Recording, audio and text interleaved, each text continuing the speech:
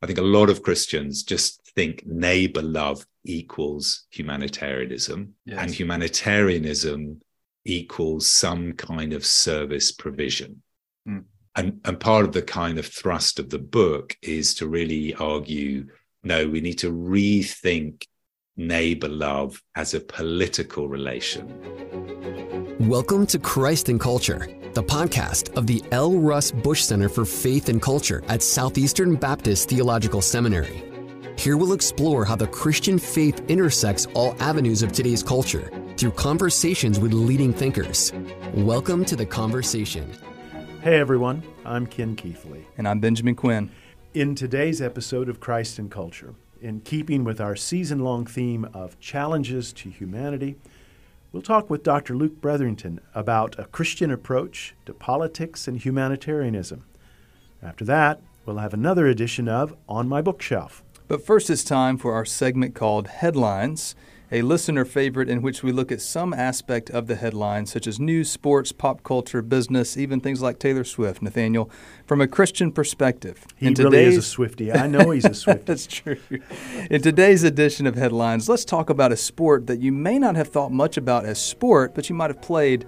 We call it chess.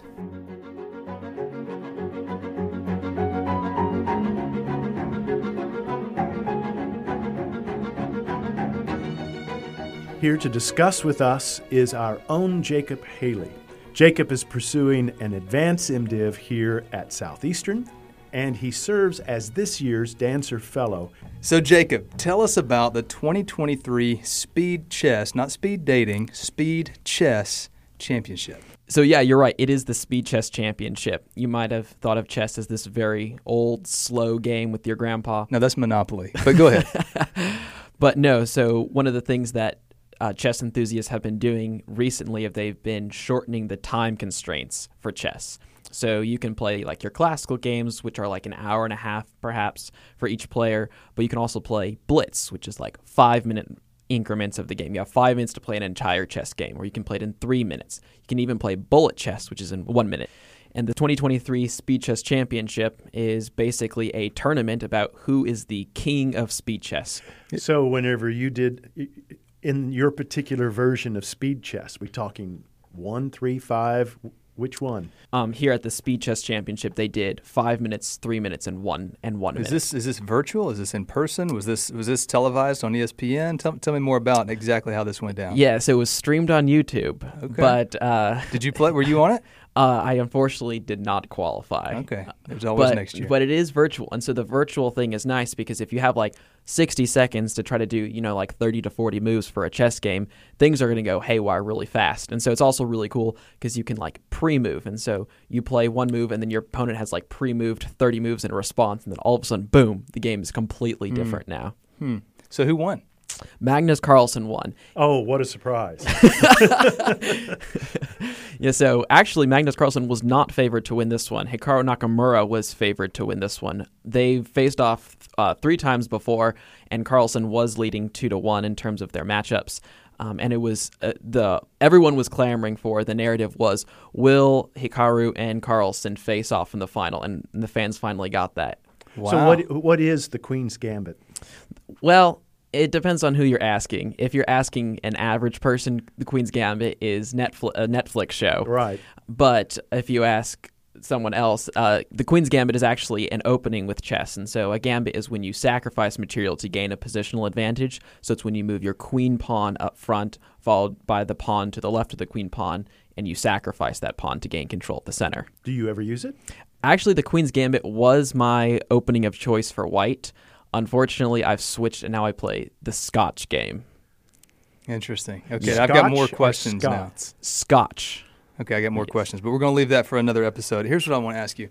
One of our favorite metaphors, at least in English, is to compare when someone's playing chess versus checkers. And we talk about this in politics. We talk about this in personal relationships, all kinds of things. First of all, do you find that to be accurate? And secondly, how do we think Christianly about this whole game of chess in terms of the actual game itself, but then also the way in which it may expand into our imaginations metaphorically? Yeah, so I totally agree with the metaphor of playing chess versus checkers, chess being the harder game, because actually checkers has been solved. That is, there's a best move to play in every single circumstance, so that way, no matter what's going to happen, you're going to win checkers. So it's like an elaborate tic-tac-toe game at this point. Precisely. Chess, however, has been solved near the end of the game. So they're two completely different games. So I totally resonate with that metaphor. And in terms of how to think Christianly about chess, I typically think about chess through the lens of Ecclesiastes, that there's some inherent joy in the game of chess. Chess is really fun because it's the perfect combination of preparation and skill. Like, you have to know what move to make in any given position. You have to be good at pattern recognition for the end of the game, which is called the end game. But alongside that joy, there's just an inherent transientness to the game of chess, because we had the 2023 Speed Chess Championship, ended on Friday. Magnus Carlsen was crowned the king of speed chess, and today he and Hikaru Nakamura, who he defeated in the finals, are actually facing off again in another tournament. And now Magnus has to defend his reign once again. And so that just shows kind of like the message of Ecclesiastes, that the sun rises and the sun sets, the wind blows and chases itself all over the plains of the earth. So checkers is too deterministic for you. Is that what you're trying to say? There is no free will. There's no free will in checkers. There is no free will. Yeah, and that's the advantage, I think, that you can think how you can think Christianly about chess, is that you might win one game, but eventually you're going to be too old, and someone else is going to take the title from you. Someone's going to outwit you, outclever you, outthink you. Mm-hmm. Actually, I was asking about the Netflix show. Did you like it? I did like it. It was a really interesting show. Personally, I feel like it wasn't a whole lot about chess as much as it really just followed the drama of the main character there. Well, Jacob, not very many people would catch Ecclesiastes as being a joyful book, and so thank you for that remarkable insight. However, I think you are spot on about how chess, in many ways, teaches us that there's always another round. There's always another. And what would you say about those who perhaps chess becomes more than a game? It becomes an identity, or perhaps an idol. Yeah, and there's nothing more infuriating in chess than losing, because there's nothing more debilitating than realizing that I just accidentally blundered a piece. I just gave up my bishop for no apparent reason, or my opponent has started a sequence of moves that is going to ultimately terminate in me being checkmated. And there's this sense of helplessness there that you just can't help but have to kind of quell that anger there. And it helps to remind you that you ultimately are not in control of everything, and sometimes you just get outsmarted, outplayed, and so it's a lesson in humility. That is one of the many lessons you can get from chess. Well, Jacob, I think I'll have to dust off my old chessboard. I'd be happy to give you some lessons. He didn't say be happy to play. He said he'd be happy to be this master teacher. I picked up on that. This is great. Jacob, thanks so much. Yeah, thanks so much for having me, guys. Here at Southeastern, we know that our global Great Commission impact is only made possible by faithful ministry partners and supporters like you, who share our vision for equipping students to make disciples through the local church and around the world. On Giving Tuesday, November 28th, we invite you to join us by giving to support our Great Commission efforts. To give now or to learn more about how your giving can have an eternal Great Commission impact, visit sebts.edu/give.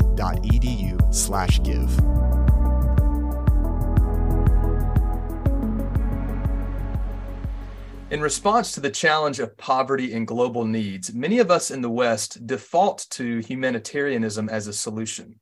But the question is, should we default to that as a solution? And here to discuss that today is Dr. Luke Bretherton. Dr. Bretherton is the Robert E. Cushman Distinguished Research Professor of Moral and Political Theology and Senior Fellow of the Kenan Institute for Ethics at Duke University, just down the road from where we are at Southeastern Seminary. His latest book is Christ and the Common Life, Political Theology and the Case for Democracy, from Erdman's, published in 2019. Dr. Bretherton, thank you for joining us today. Absolute delight and pleasure to be with you. If you will, before we jump into some of the questions, can you take just a minute to tell us who you are, where you're from? You clearly have a deep South Georgia accent. If you can just tell us briefly a little bit about yourself. So as you can tell, I'm not from North Carolina or the South generally, or even America. So yeah, from Londoner born and bred. Been teaching at Duke just over a decade now, and very much grew up in London, and have been involved in various forms of democratic politics, both in the States and back in London, and got into thinking about moral political questions theologically from involvement in working in Eastern Europe just after the Berlin Wall came down, and a whole lot of questions raised in that context about how the church engaged, this post-communist world and the kind of reconstruction, and what we're going to talk about today in some ways is born out of that on-the-ground experience as well. Yeah. Tell us a little bit about your church background. Did you grow up in a Christian home in the church, or what was your experience there? Yeah, very much so. I sometimes describe my background as kind of Anglicostal, which was my very much church, kind of cradle Church of England, but parents very involved. Kind of came out of the wave of conversions of the Billy Graham Crusade in the 1950s. They didn't actually get converted at the Crusades, but very much in that moment was their conversion, and then got very involved in the early stages of the charismatic movement. My father was actually used to go out with it's kind of weird mashup of old and new, that each diocese has a diocesan exorcist. And my father used to go out with the diocesan exorcist. But they were very interestingly, and this is very formative for me, so very, very, very, very committed, fervent Christians, very much seeking after what the Spirit was doing.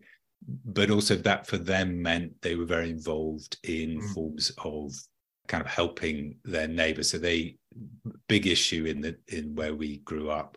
They moved into a place called Notting Hill, since made famous by the movie, but they moved in the early 60s. It was very racially divided. It had a notorious kind of set of slum landlords, and was an area that a lot of folk who moved from Jamaica, Trinidad, Tobago, the kind of Caribbean more generally, had moved into the area because of racist housing kind of rules and things. They could only get access to housing in these slum landlords who would treat them appallingly and often kind of steal their deposits and throw them out the houses and this kind of stuff.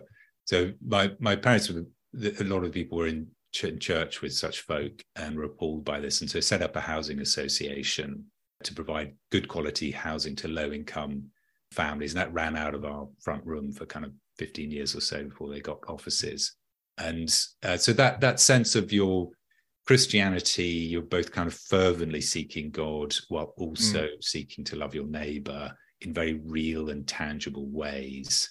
And they wouldn't have thought of themselves as kind of social justice warriors or whatever, but the sense that you don't treat the neighbor as a kind of commodity or someone to be as an enemy, but as someone to be loved in very real, practical ways. That was kind of central to the house I grew up in. It sounds like hospitality. So we're going to talk about humanitarianism in a minute, but it sounds like hospitality was deeply bred into you from a young age because of this. Yeah, very much so. And that was, and I think another aspect of this, which was very much marked in their own lives and something I've been thought a lot about and feels very salient to our own day, was the ways in which you didn't have to like or agree with or approve of the people you worked with, but you could do very good work together. So a good example of this was the elementary school I went to got burnt down. My mother was on the board of that. And my parents worked very closely with someone called David Randall, who was the local Anglican priest, who was a part of that school as well. And David Randall was openly gay, Christian socialist, one of the founding figures of the nuclear disarmament movement. Everything my father, who loved Mrs. Thatcher, very culturally conservative, and railed against all the kinds of things that David Randall stood for.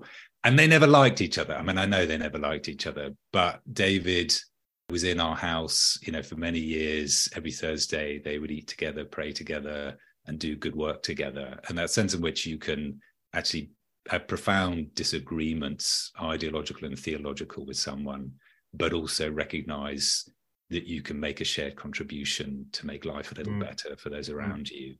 That seems a almost impossible kind of possibility in today's context, but that was very much, and that was hospitality again, was it wasn't just you care for the least, the lost, and the last. It was actually hospitality marked how you related to everyone around you, and that didn't necessarily mean you liked or agreed or had to affirm what they were about or who they were, but it did mean you could relate to them as a human who you had a shared life with, and that made possible kind of ways of working together to kind of generate a more just and generous common life.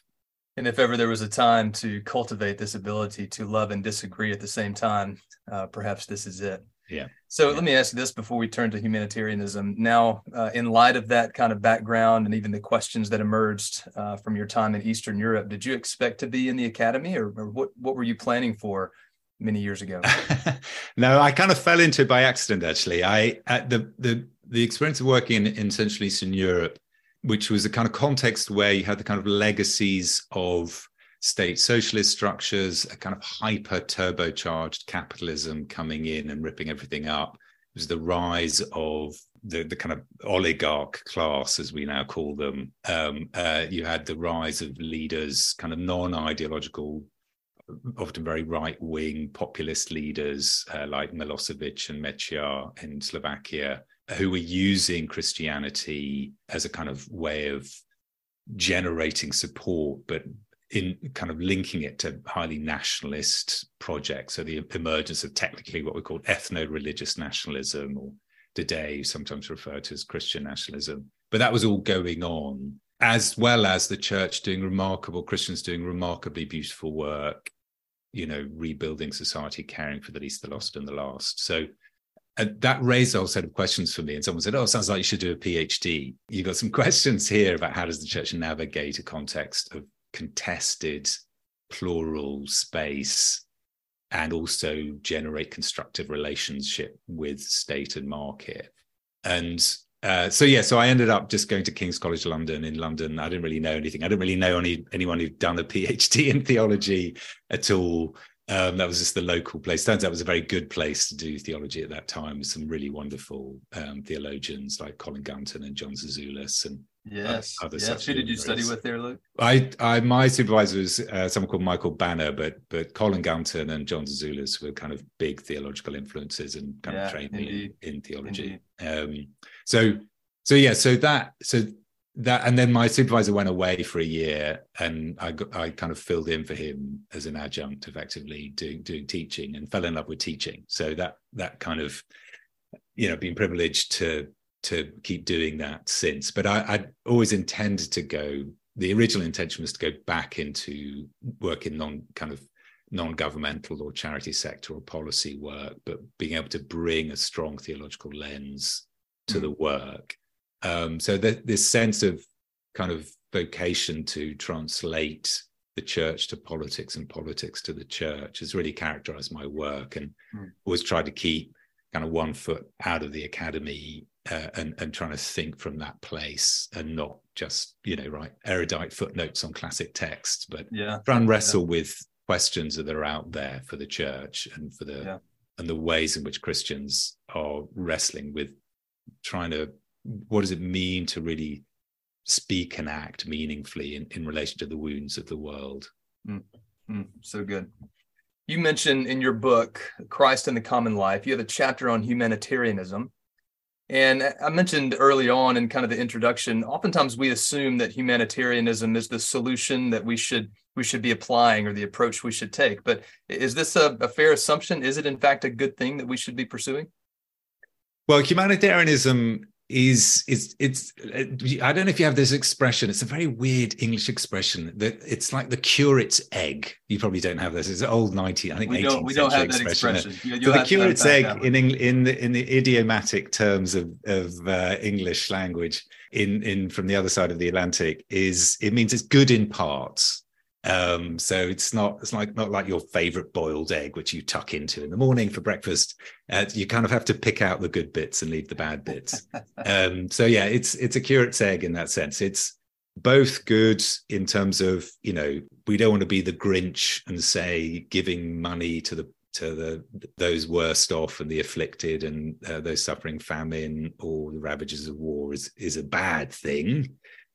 But equally, we need to think kind of a little bit more granular way about quite what's going on in this moral and political relation. Is it straightforwardly and unabashedly good, or are there kind of questions we need to ask about it? And I think part of the context addressing it and beginning Christ in the Common Life with the chapter on humanitarianism was twofold. One is, I think a lot of Christians just think neighbor love equals humanitarianism, yes, and humanitarianism equals some kind of service provision.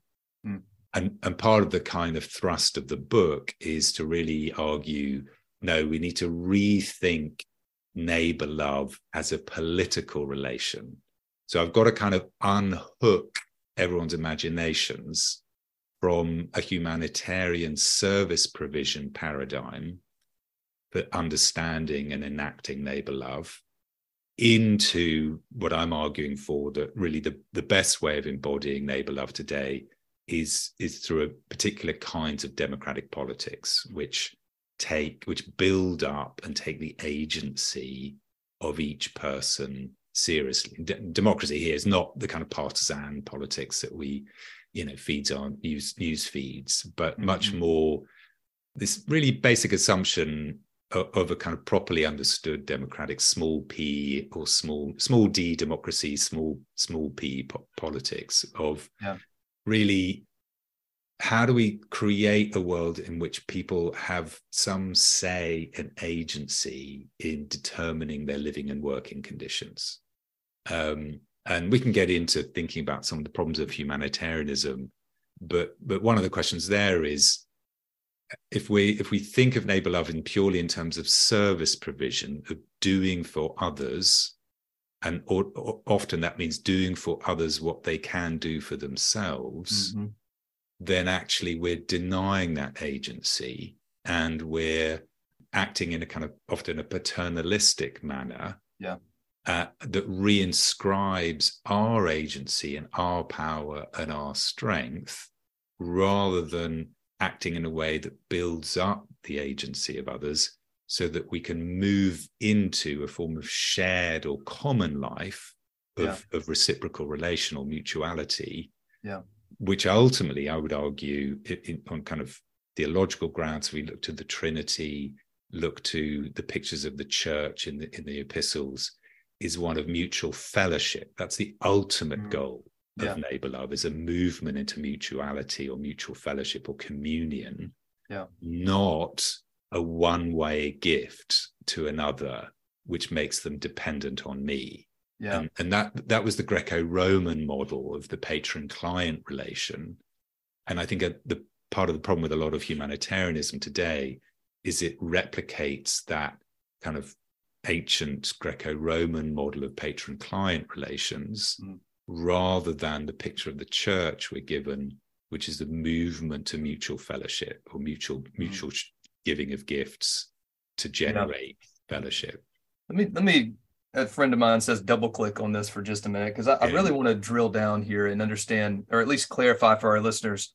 First, when you say that we need to reimagine our relationship with neighbor as a political relationship, I really want you to clarify what you mean, because I would imagine if I were to survey my congregation or just the ordinary rank and file Christians among evangelicals and what have you, the only categories that they would have for a political relationship is, well, are you blue or are you red? Which is it? Are you Republican or Democrat? But you mean something different than that. Can you just explain and clarify what you mean there? Yeah, no, it's a very important and it's a very key distinction, because I think that, when you say politics, exactly what you say politics, most people, I say to my students, I say to my family, they immediately think, Democrat, Republican, what the arguments between Fox News, MSNBC, whatever it is.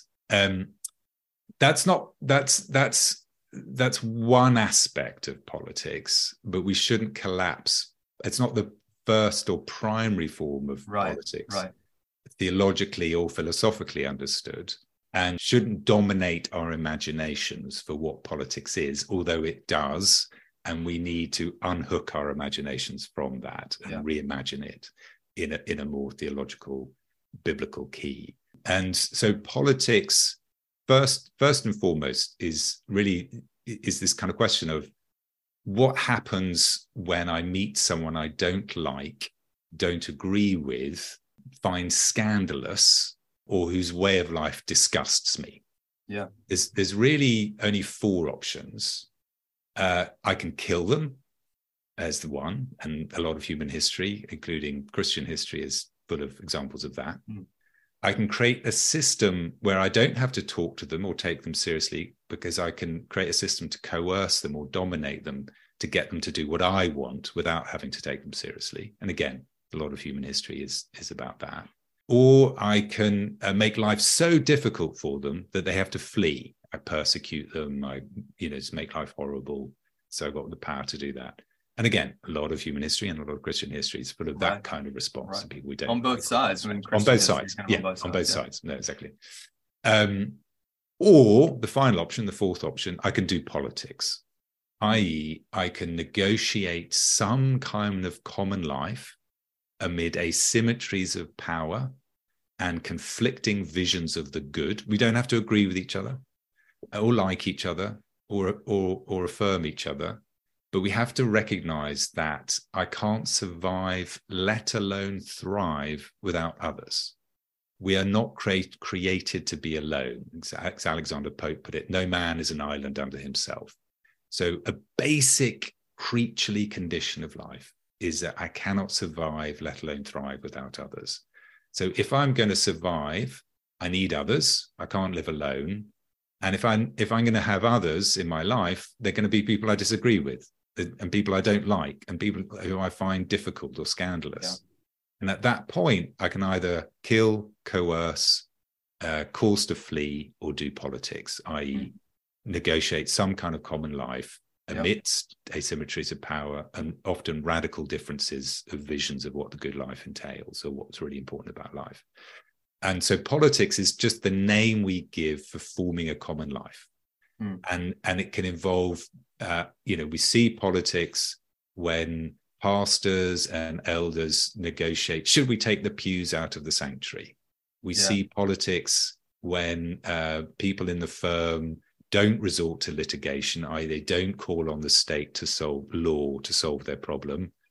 They negotiate how we're going to have the firm, what's the future of the firm, in the kind of boardroom negotiations. That's a political negotiation. It's about this form of shared life in the firm. There are differences of power, different visions of the future of the firm involved, and they solve it through dialogue, not killing, coercing, or causing each other to flee. Likewise, if the kid's down the road making a noise, do I pick up the phone and call the police? I call on the state and the violent, coercive force of the state to solve that problem? Or do I have enough trust and relationship with them to go out and say, hey guys, I'm trying to work, can you keep it down a bit? And i.e. we negotiate and solve that problem together. And that, the same thing applies at how do we get potable water from point A to point B? How do I, sort out housing, good quality housing for these people in this place? Are we negotiating that amidst different understandings of what good housing or good education or good health or good, how to solve issues like potable water? Are we doing that through a process of dialogue, negotiation amidst differences of power and disagreements? Or are we solving that problem through killing, coercing, or causing to flee? And I just get my way. So that's when we strip it down. There's a lot of confusion, a lot of, we stick a lot of stuff over the top of it, but at its most basic, that's what politics is. It's some kind of building a common life. So helpful. The categories are so clear, and everyone can relate to that. Everyone can understand that, and even probably remember times in their own life when maybe they wanted to choose all of those four options. So let me ask you then about humanitarianism. You made this point a minute ago where often we tend to assume humanitarianism is kind of this one-way transaction, but in the process of doing so, we perhaps even inadvertently, we are, as you said, sort of circumscribing our own authority and power over the people that we claim to be trying to help. Instead, this needs to be unto an end of mutuality. So here, I want to just drill down here on this. Is this similar to the language, the New Testament language, Pauline language of equipping, especially from within the church, the equipping of the saints for the work of the ministry, rather than kind of this sort of one-sided, I'll do it for you, or I give you what you need, don't ask any other kind of question? Might we expand that kind of equipping imperative from within the church, even to how we relate to our neighbors in society? That's a lovely way of putting it. I think that's a wonderful way to frame it. Actually, it's not that we don't do things for others. So a good example would be, if there's someone, let's say a single parent who I see is got real talent, leadership potential. They're young, they're struggling to kind of get by in the world. And I'm trying to build them up to exercise their leadership and discover their agency, whether it's in the church, whether it's in the local community, whether it's in the business.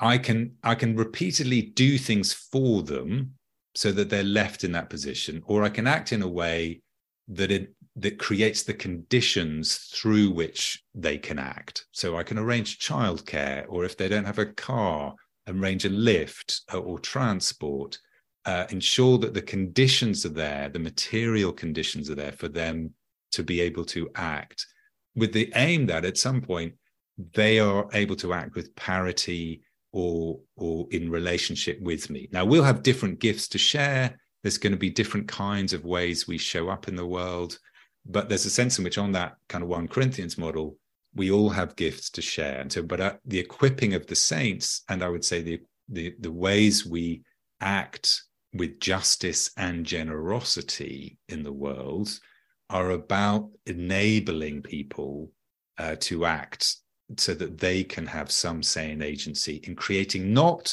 their own world, but this shared world on which we all depend. Like, again, going back to my earlier point, we cannot survive, let alone thrive, without others. And to thrive, we all need a just and generous world. So this sense in which the point of intervention is not simply service provision to provide this service, but to move towards a world in which we're all enjoying a more just and generous world in which each person is able to exercise their gifts. Now, that might take radical intervention for me, and at certain points, me to act more. I can act more. I've got greater agency, but the direction of that action is to enable then at some point the reciprocity, not the endless removing of agency of the other. So you used a great a British metaphor earlier of, how did you say? The curate's egg. The curate's egg. So I'll turn it around and you tell me if I'm misunderstanding, but to very much put it in layman's and kind of illustrative terms, is this a thicker approach to the old proverb of give a man a fish, you feed him for a day, teach a man to fish, you feed him for life? Is this that kind of thing, but in a thoroughly kind of theological and in a much broader kind of politically relational approach? Kind of. I hate that adage. So I think so. The two things to say is there's two ways to mishear what I'm saying. One way to mishear it is the old kind of bootstrapping metaphor. Like you got to just get people to kind of, they can pull themselves up by the bootstrap, and we don't want to create dependency. So that's not what I'm saying. At the heart of what I'm saying is this vision of communion as the fulfillment of what it means to be a human creature. And so it's in I can't be me without you. You can't be you without me. We each need to exercise our gifts for true communion to emerge. So it's not the individualistic notion of each person makes their own world by pulling themselves up by their bootstraps. It's how do we create a shared world of meaning and action? And so how do I act to ensure that you can also contribute to that shared world? Because my ability to participate in this shared world on which I survive, let alone can't thrive, needs you to exercise your gifts, whether that's at a local level, a national level, a global level. So the bootstrapping metaphor is highly individualistic and denies any shared world or interdependency. That's on the one hand. And then on the teacher man to fish is also problematic because it can often be read in that individualistic kind of bootstrapping way, but also it doesn't address the broader question of, well, what happens if there's a factory pumping mercury into the lake, true example, up the river? I can teach him to fish, but unless I'm paying attention to the broader structural conditions under which fish are able to act, or can the person take the fish to market to sell them, or can they keep them refrigerated in order to get, like, what are the broader material conditions under which that act of fishing takes place? And so unless, that goes back to my point about making sure the person has childcare and a lift to the place they need to get to, what are the actual material conditions under which people can act their agency? And that's a political and broader structural question. So the teacher man to fish kind of adage, the problem with it is it often isolates and makes very individualistic a solution to the problem. And that's that fits into a much bigger problem we've got in our day, which is whether it's climate change, whether it's racism, whatever. We can put up big structural problems, wicked problems, we might say, that seem, huge. We often think of the solution to those in terms of what a horrible technical term, kind of individual responsibilization.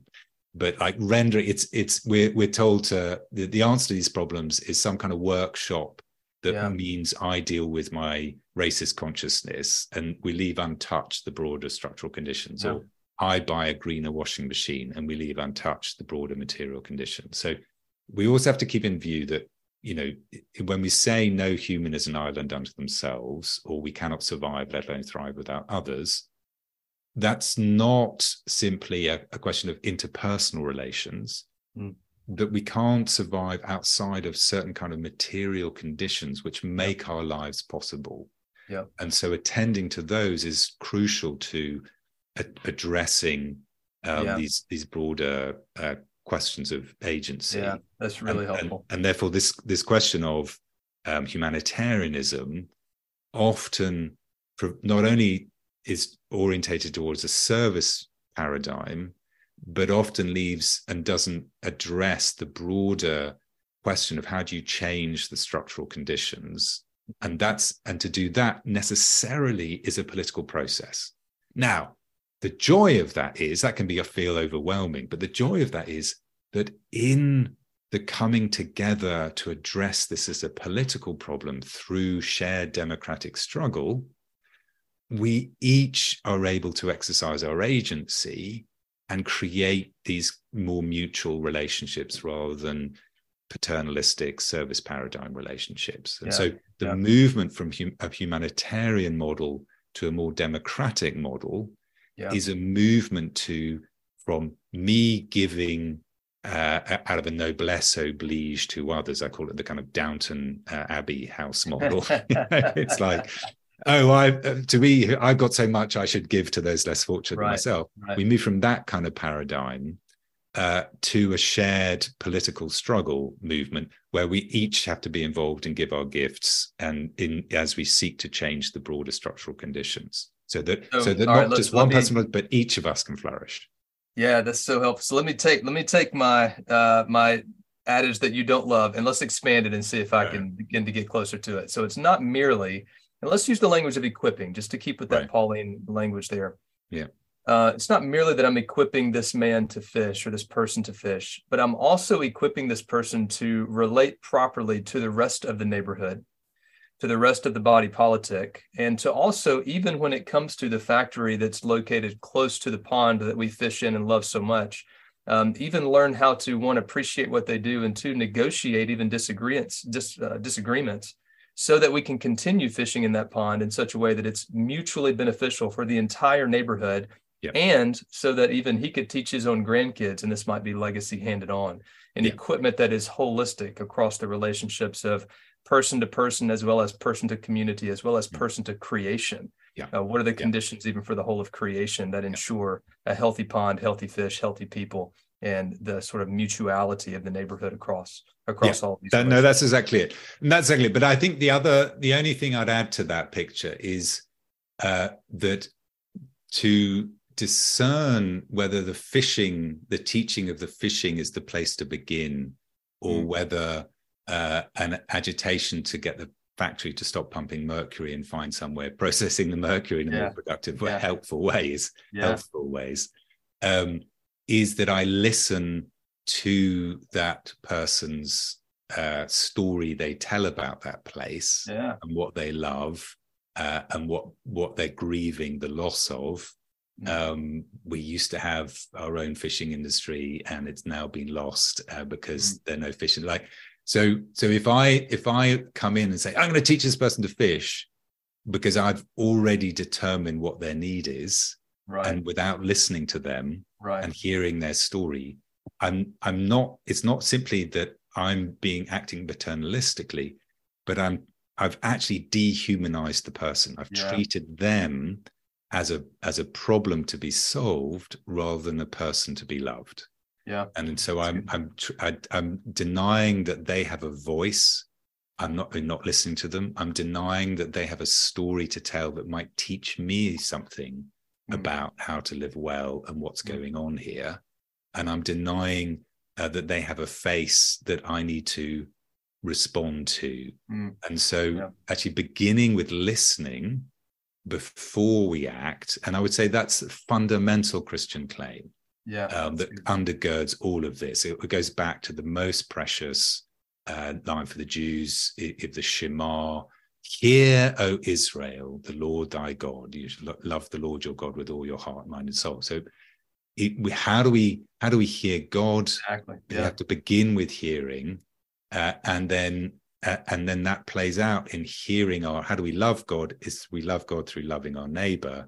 We have to listen to our neighbor to have a sense of what's really going on. And too often, and this again is in the service paradigm, well, I've got this grant, and I know that there's this homelessness problem, and therefore we're going to set up soup kitchens to address that.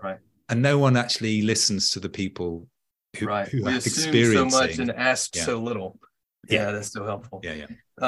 Dr. Bretherton, if you were just talking to any ordinary congregation of Christians and they were to say, we've read your stuff, we've heard the podcast, what do we do next? What would you tell them? How do we begin to sort of have a renewed imagination for this and a renewed approach to a very thoroughgoing political and Christian humanitarianism, or common life as a whole? So I think the kind of simplest thing to do is what I begin going back to what I was saying about listening. And would kind of to do, it's a horrible word, but kind of an audit of what the church is already doing, and go to all the people you're working with, or the context in which you're ministering, and run kind of a listening campaign. Ask people, what do you love about this place? What do you love about this church? What do you love about where you're living? What makes you upset? What makes you angry about it? What do you find frustrating? And then you'll begin to see patterns there of where the real needs are, but it'll be a response then that's rooted in the actual needs, felt needs of the people one is seeking to serve, rather than one's presumptions about who they are and what they need. And then in relation to that, I think prioritizing that moment of listening before acting, looking before we leap, as it were, and then beginning from that point. And I think the very act of listening, and there's a lovely, I've been thinking about this in relation to, we've just been through Easter, and in the Easter cycle of readings is the story of the road to Emmaus. And there's a beautiful, often we kind of condemn the disciples on the road to Emmaus, rightly so in many ways. But there's a remarkable set of gestures that they engage in. I think that would fundamentally change our political atmosphere, both inside the church and how churches relate more broadly, and then how they relate in terms of neighbor love. And the disciples do three things. One is they talk to a stranger. So they don't kill, coerce, run away from, or cause to flee that stranger. Even though they don't recognize Jesus, like Jesus is locked behind a whole structure of misrecognition. They can't believe that he's risen from the dead. They can't believe that this is Jesus, even though they know him. That he's this prisoner, this executed prisoner. He's locked behind all these stereotypes and things they don't like and disagree with, but they still talk to him, despite the fact that they don't recognize him. Then this stranger does something very, very bad. This stranger fundamentally challenges their view of Scripture and gets angry with them. You fools, Jesus says, and goes to that which they count most sacred and says, no, you've totally misunderstood it. Like it's like my uncle at Thanksgiving, no, you've totally misunderstood your theology. Exactly. But they don't get angry with Jesus. They stick with Jesus despite the angry stranger who is offending that which they hold most sacred. And then what do? They invite Jesus to eat with them. They sit and break bread together. And at that point, what feels like a curse becomes a blessing. They recognize the risen Lord. And so this sense in what I think the disciples begin with listening and talking rather than killing, coercing, and so they do politics. They hold with someone they find deeply disagreeable, who even challenges that which they might find most sacred, and they engage in an act of hospitality. And therein discover a point of shared life, not just any shared life, but communion. And so I think there's a deep wisdom in how the disciples act that we can learn from. Listen, talk, hold with someone we find disagreeable, and acts of hospitality to discover shared life together. That's good. That's really good. Dr. Bretherton, I feel like we are only at the beginning of a much longer, valuable conversation. So I hope that we can do this again soon. Let me end with this question. How can people follow your work?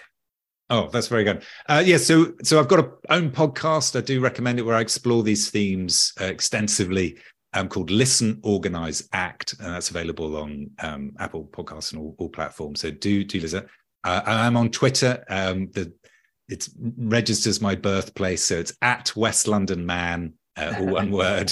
And then obviously books, Christ and Common Life. And I've just got a book about to come out later this year called which is a primer in Christian ethics, Christ and the Struggle to Live Well. Fantastic. Who will this be published by?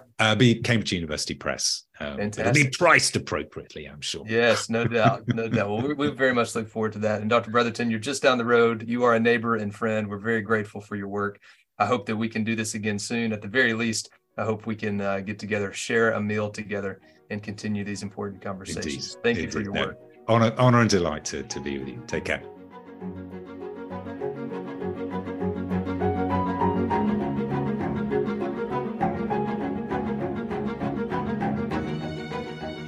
Now it's time for On My Bookshelf. This is a listener favorite, during which time we ask guests, faculty, staff at Southeastern, and so on, what's on their bookshelf right now. And today, Dr. Keithley, you're on the hot seat. So what's on your bookshelf? Well, I have been working this summer with a study group about how to deal with the question of transgenderism. And one book that I have read I have found very helpful is written by Alan Branch. Alan and I went to seminary together. In fact, when we graduated, we walked across the podium together. And so Alan is now an ethicist at Midwestern Seminary in Kansas City. He has written one of the best little books that I have found that addresses the question of transgenderism, called Affirming God's Image: Addressing the Transgender Question with Science and Scripture. Whenever we think about issues related to LGBTQ, one of these is not like the others. Transgenderism is a unique issue and problem, and I like the way that Dr. Branch approaches the question. He recognizes that there is a mental health issue that's called gender dysphoria, and it is a very real thing, and that in the church, as we minister to those who are struggling with this type of dysphoria, we need to do so with sensitivity. We need to do so with compassion and with empathy, recognizing that this is almost always a symptom of a greater struggle. It appears, according to the best studies we have, nearly 40% of those who identify as transgender will attempt suicide. 80% will have some type of suicidal thought. We were with the grandchildren last weekend, and our oldest grandson said that a transgender person in his school committed suicide just the week before.